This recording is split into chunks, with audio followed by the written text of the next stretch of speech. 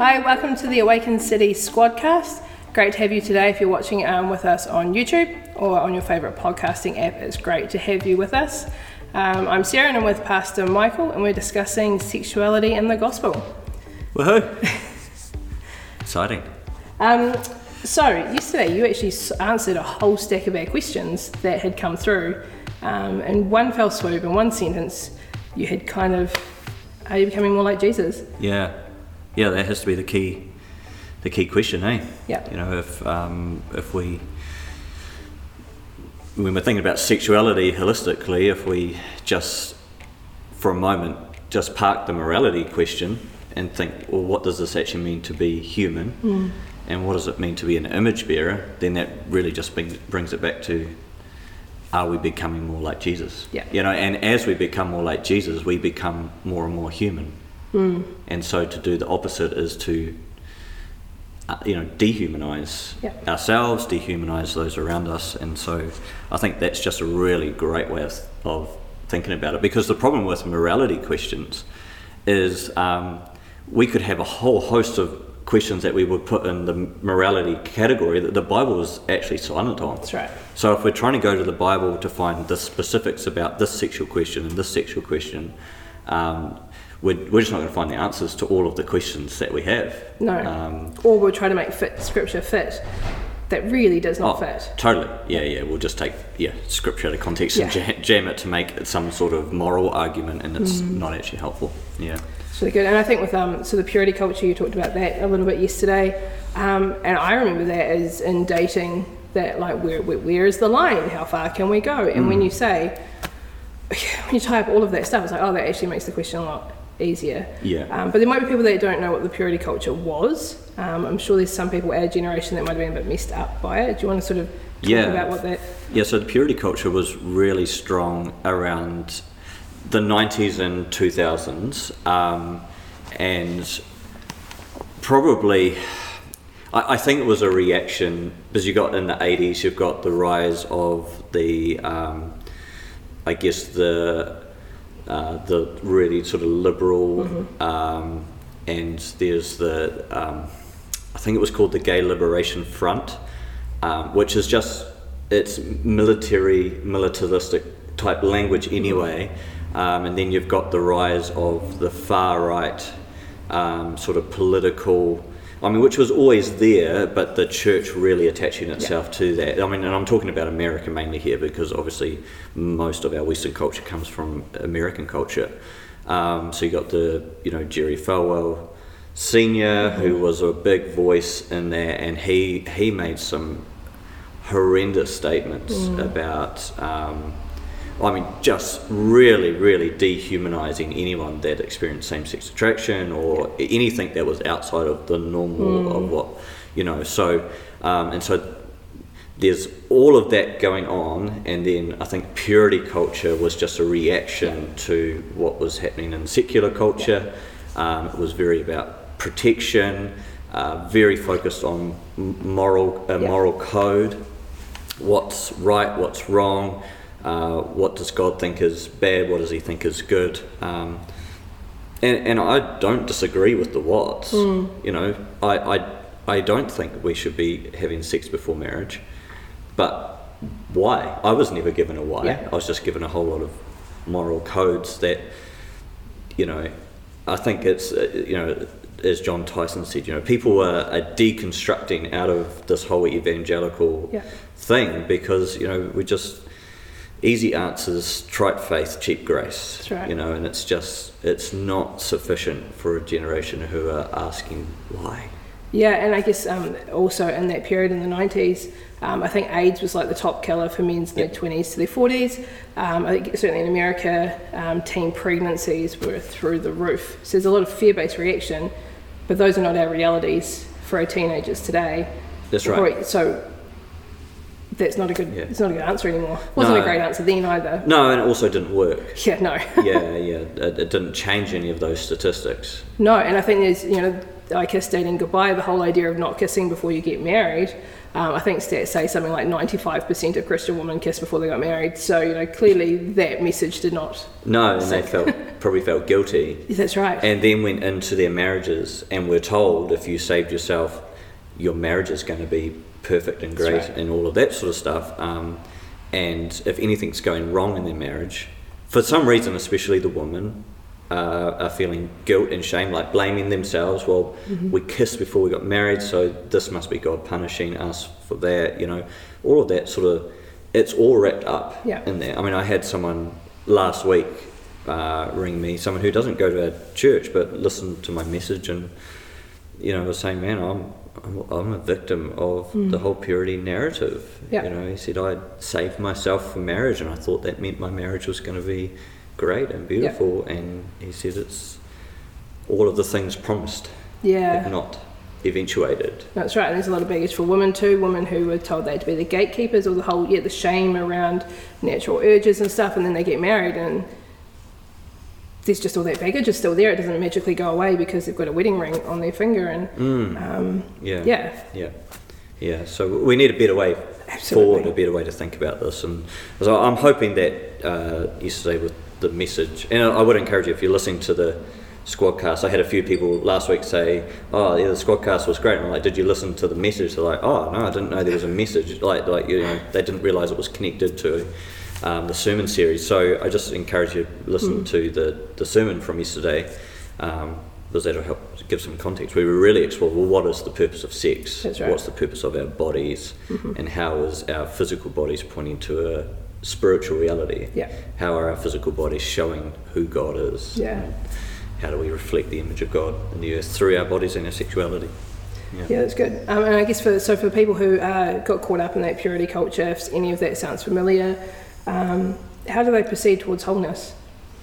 I think they will need to deconstruct some of that stuff. And so potentially you could find yourself in a couple of categories here with regards to your understanding first of the purity culture, the purity narrative, and where you are right now in your marriage, or not in a marriage anymore, or whatever, wherever you are.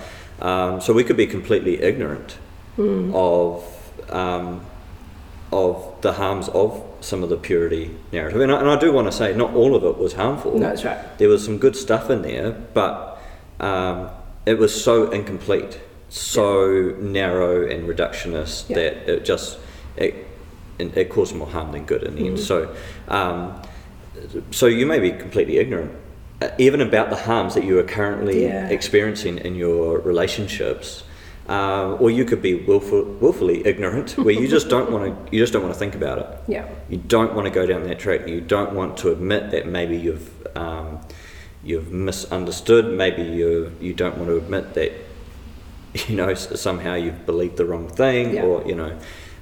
So at some point you've got to own, you know, this is where I am at right now with my marriage, or my relationship, or my lack of, and actually revisit some of those beliefs that you had. You know, we always talk about the Jenga tower. You know, maybe that block needs to be pulled out, and looked at and examined. Say, where did I get this belief from? And is it biblical? And then journey that through. And let's create safe spaces for each other. I mean, Ian and I Saturday night we had a conversation. I was like, oh, this is actually something I picked up out of it. This probably didn't help us early on in our dating relationship. And I was 18, he was 30, and I look back and I was like, where are the grown-ups in this situation? You know, that's I think today, you know, if a 30-year-old was dating an 18-year-old, I'd probably have a few more questions than were probably asked of Ian and I at the time. But let's have those discussions, and we were able to, and it completely, you know, we're 19 years down the track, so it's safe, it's open, but that will help us moving forward, because we've been honest about where we've been. Totally, and I think that's the key word. Like we've just got to be honest. Honest with our spouses. Honest with ourselves. Absolutely. No, that's great. All right, so we have had a question around wives submitting to their husbands. And obviously you read out Ephesians 5 yesterday. Yeah, I wondered when I read it whether there'd be some questions around that, because obviously it's there's a couple of passages of scripture that sort of talk about that, and what is it that Paul was getting at, and what does that mean for us today? What did it mean in the original culture? So it's a good question. So let's unpack that a little bit and wrestle with it. So I think the first question we need to think about is where are we coming from? So in the context of the passage, so Ephesians 5, where are we coming from, and where is Paul heading? So we need to think about even Ephesians 4, but more specifically the start of Ephesians 5, because yesterday I read from verse 15 onwards. So where are we coming from and where are we heading? I think are really important questions. And then Paul quotes some Old Testament scripture, and so what's the context of that as well? So whenever one of the New Testament writers quotes even a small part of an Old Testament scripture, I think it was pretty common for them to understand that when they're quoting one part, they're meaning the whole part. So he just quotes this one bit, but what's the rest of it talking about is really important as well.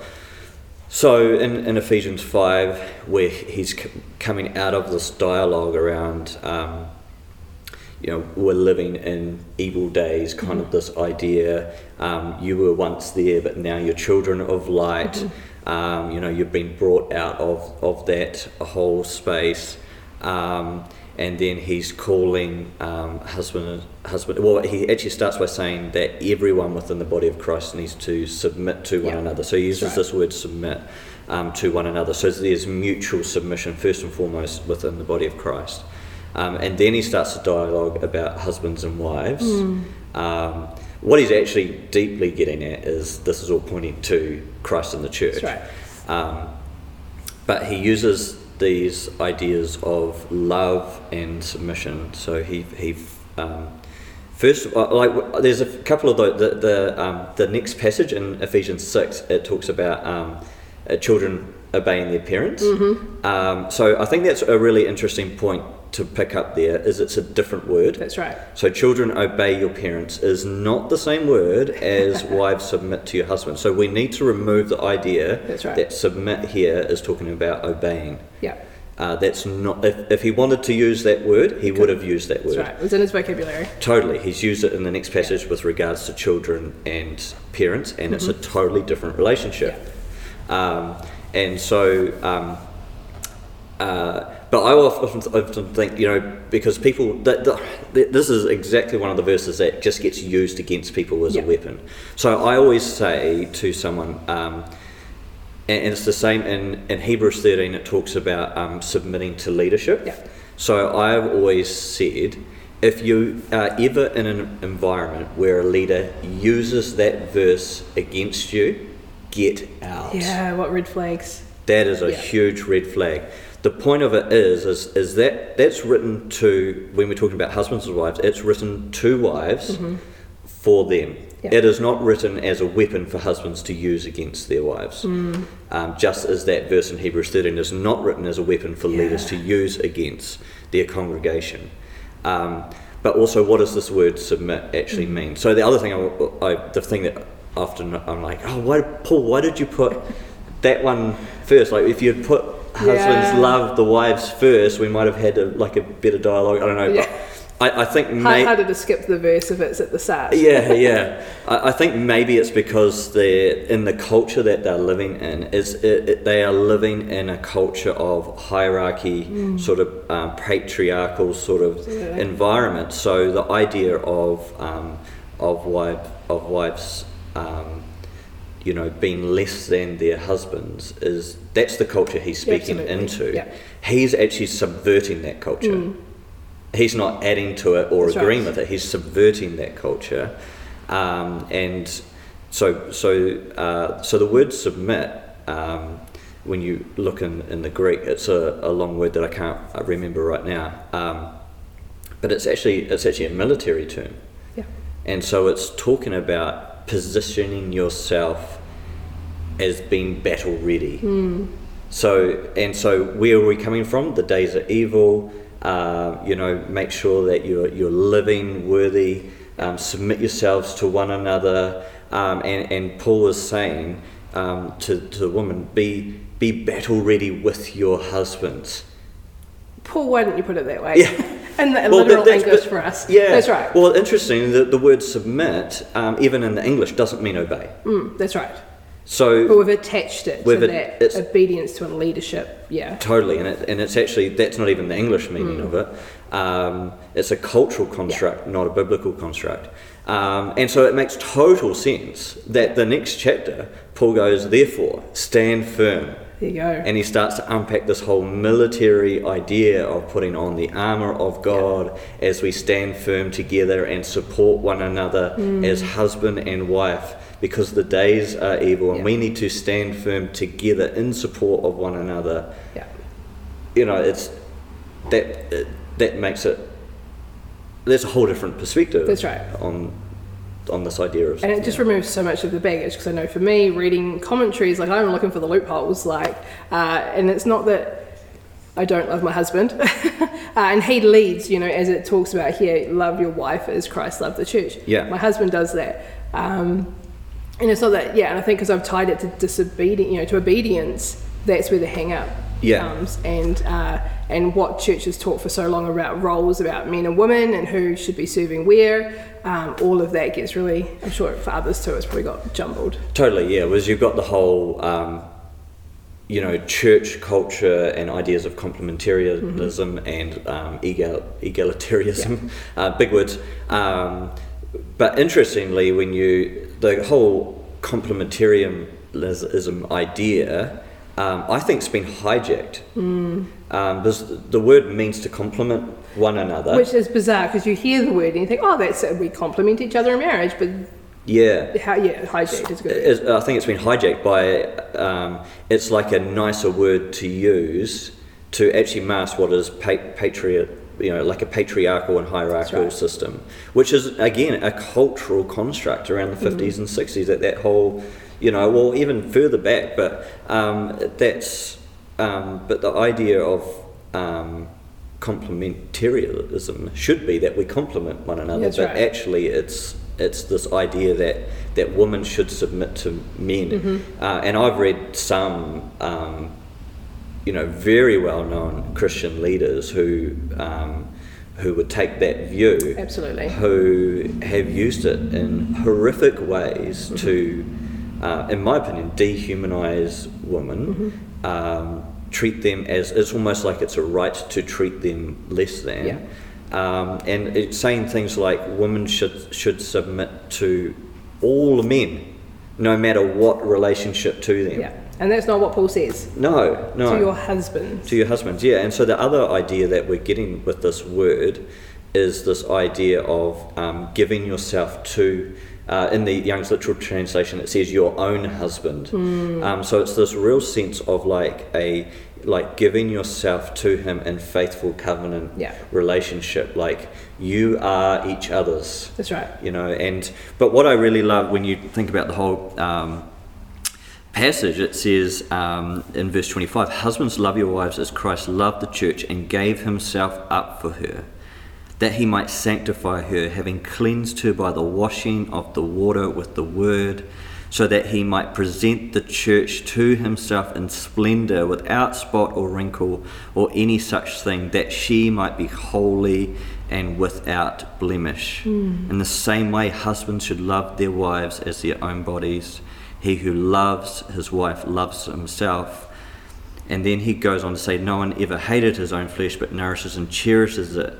And then he uses this quote from the Old Testament, and it's the same passage in the Old Testament that says that where Adam says, this is flesh of my flesh, bone of my bone. In other words, Paul's saying, like, if you have this perspective that your wife is not yours to own, but your wife is you, why would you disrespect your own self? That's right.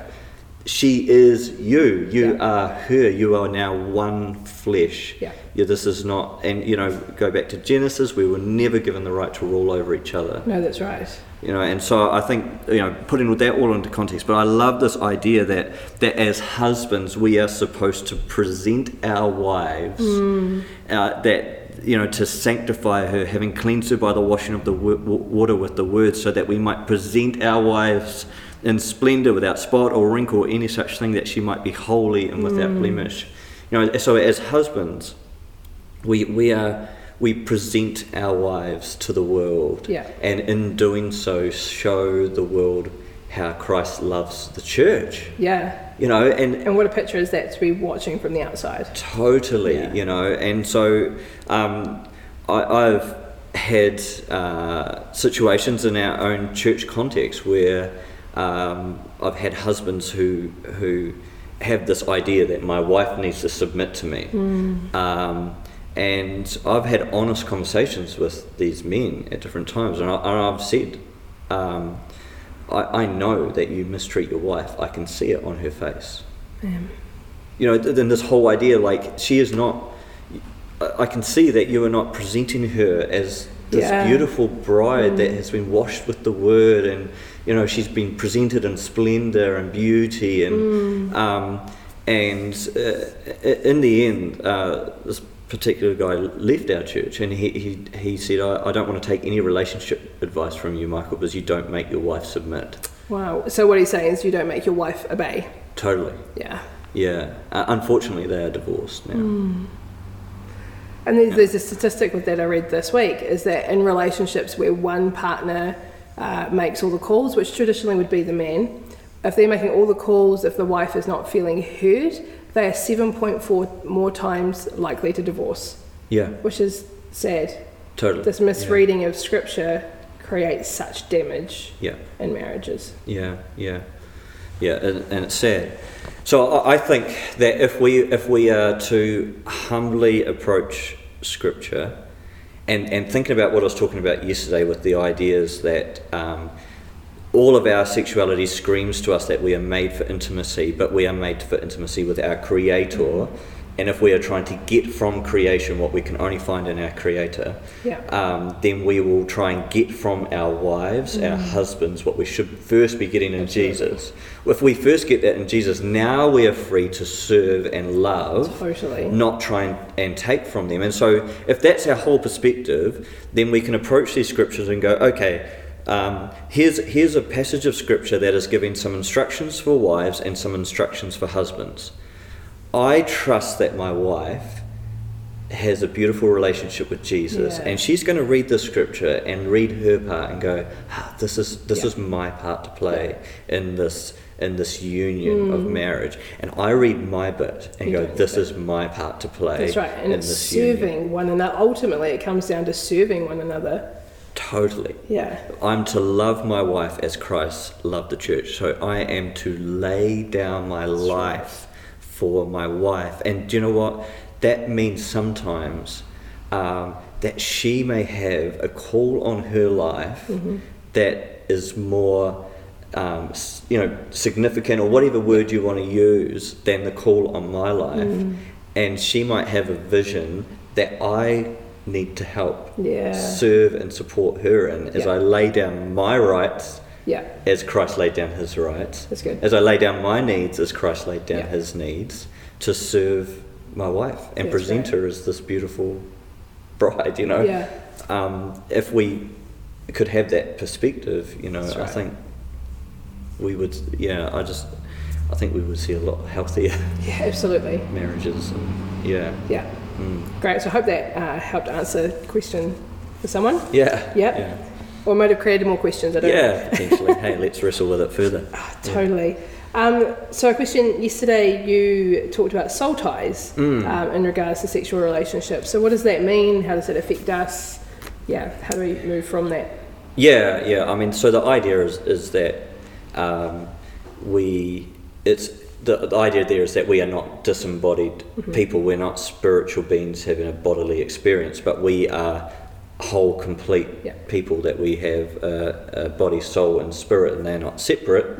And I think I think there's a picture there of that again is reflecting the nature and character of God as a triune God, and so what that means is that everything is spiritual, and so what we do with our bodies is spiritual. And it also affects our soul. So that our soul is the place of our mind, will, and emotions. And so as I give my body to someone, I am also giving my soul, and I'm giving my spirit. I'm spiritually connecting with a person, and I'm connecting with my emotions, with my will, and with my mind as well. You know, and so I'm giving myself to them and giving thoughts to them, and you know, like there's something far deeper in this act of sex than just a bodily experience, and we are giving parts of ourselves to people, and in doing so are making spiritual and emotional connections to them, and so the more that we do that, the more fractured, that's right, the more we have given away of ourselves, the more that I guess we are devaluing ourselves, and so there's these connections that we've made all over the place. And I think it's important that at some point, and Cleansing Streams is great for this, you know, and programs like Cleansing Streams, because it helps you to, because again, it's the whole ignorance, willful ignorance thing. We could be totally ignorant that we are walking with emotional and soul, spiritual connections to people that we've given ourselves to in the past, and you know, we could be holding on to memories that still carry pain, that still carry hurt, and affection and desire as well. And so now we've gone into a new relationship, and maybe we're married, and there's still these desires and affections for someone from our past, and there could be even a whole lot of pain attached to that, and you're going, I can't stand to think about this person, but when I do think about them, I'm still attracted to them, and like, what a such a mess, such confusion to bring into a new into a marriage or a new relationship. And so so Cleansing Streams and things like Cleansing Streams helps us to first be aware, so that we're not ignorant, and so that we can work through those things and actually break some of those soul ties to other people, and so that we can be free. The other element is we could again be willfully ignorant. I don't want to go there, I don't want to talk about it, I don't want to think about it.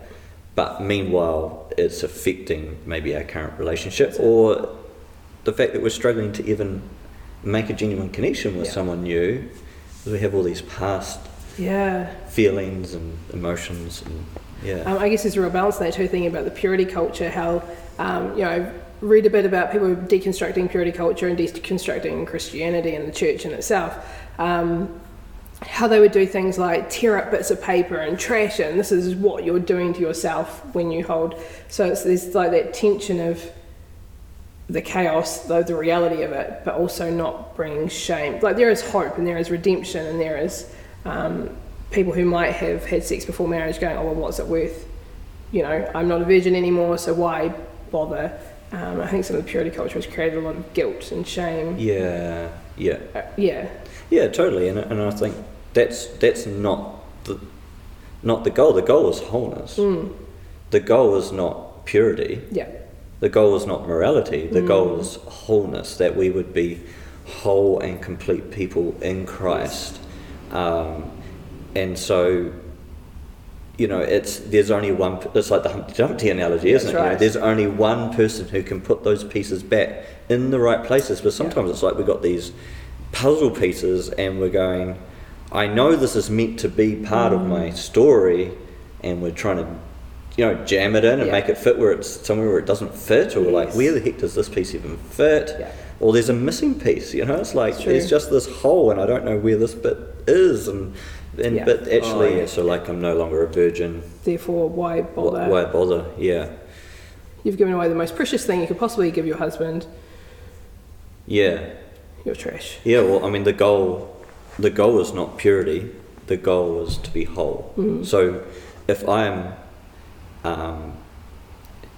so if you're listening to this right now and you're thinking, man, I've wrecked it, I've given away myself to so many people, what now do I have to offer my husband or my wife or someone who I want to pursue in a relationship?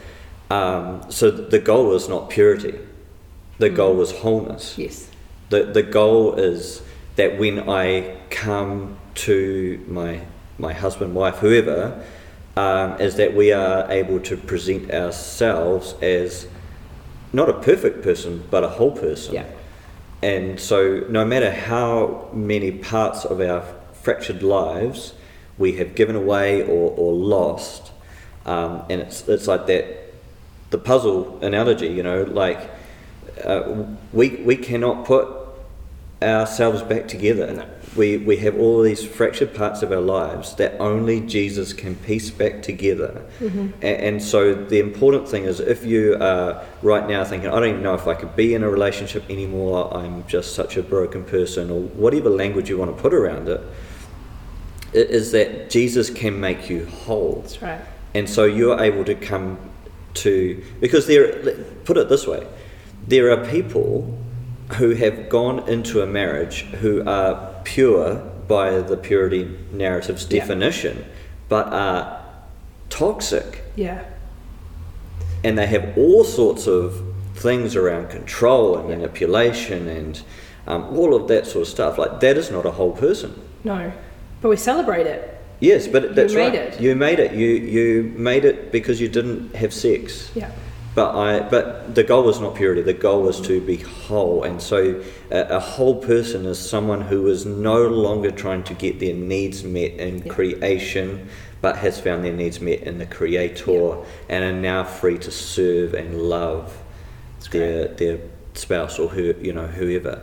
And so the goal is to be whole. And so I would encourage you, if you're single right now and you're thinking, I would love to be married one day, I'd love to be in a relationship. And I think we also need to, in a couple of weeks, we'll tackle the whole idea of singleness. And actually, let's not de-escalate that or push it down as less than. Actually, singleness, Paul and Jesus both seem to say, like, this is the better choice, That's right. like if you're weak, get married. So if you're single and you're wanting to be married, or maybe you've got a partner, a girlfriend or boyfriend, you're thinking about getting married, the best thing that you can do for your relationship is to not just go in ignorant, willfully ignorant, but actually say, what parts of my life are fractured? Yeah. What parts do I not know how to put back together? What are the areas that I actually need Jesus to come and heal, and put back together, not so that I can be perfect, but so that I can be whole.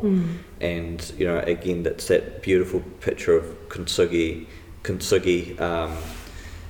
Chinese art, with the broken pottery that gets put back together with gold. It's seamed together with gold, and the whole idea of that is that the pottery is more beautiful for having been broken than if it was never broken in the first place. Right.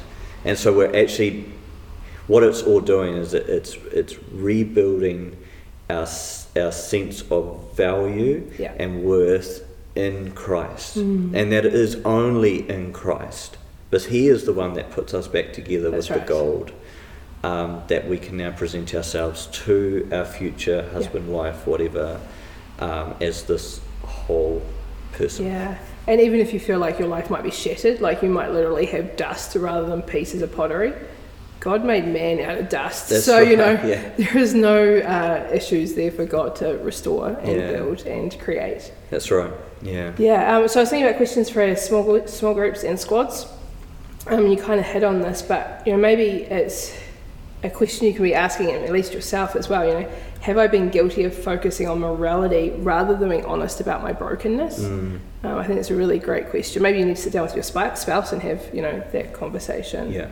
And for some of you, maybe you've experienced shame around sexuality. Are there some safe people in your squad you can have that conversation with? That I have felt shame in the church or wherever around sexuality, around my brokenness.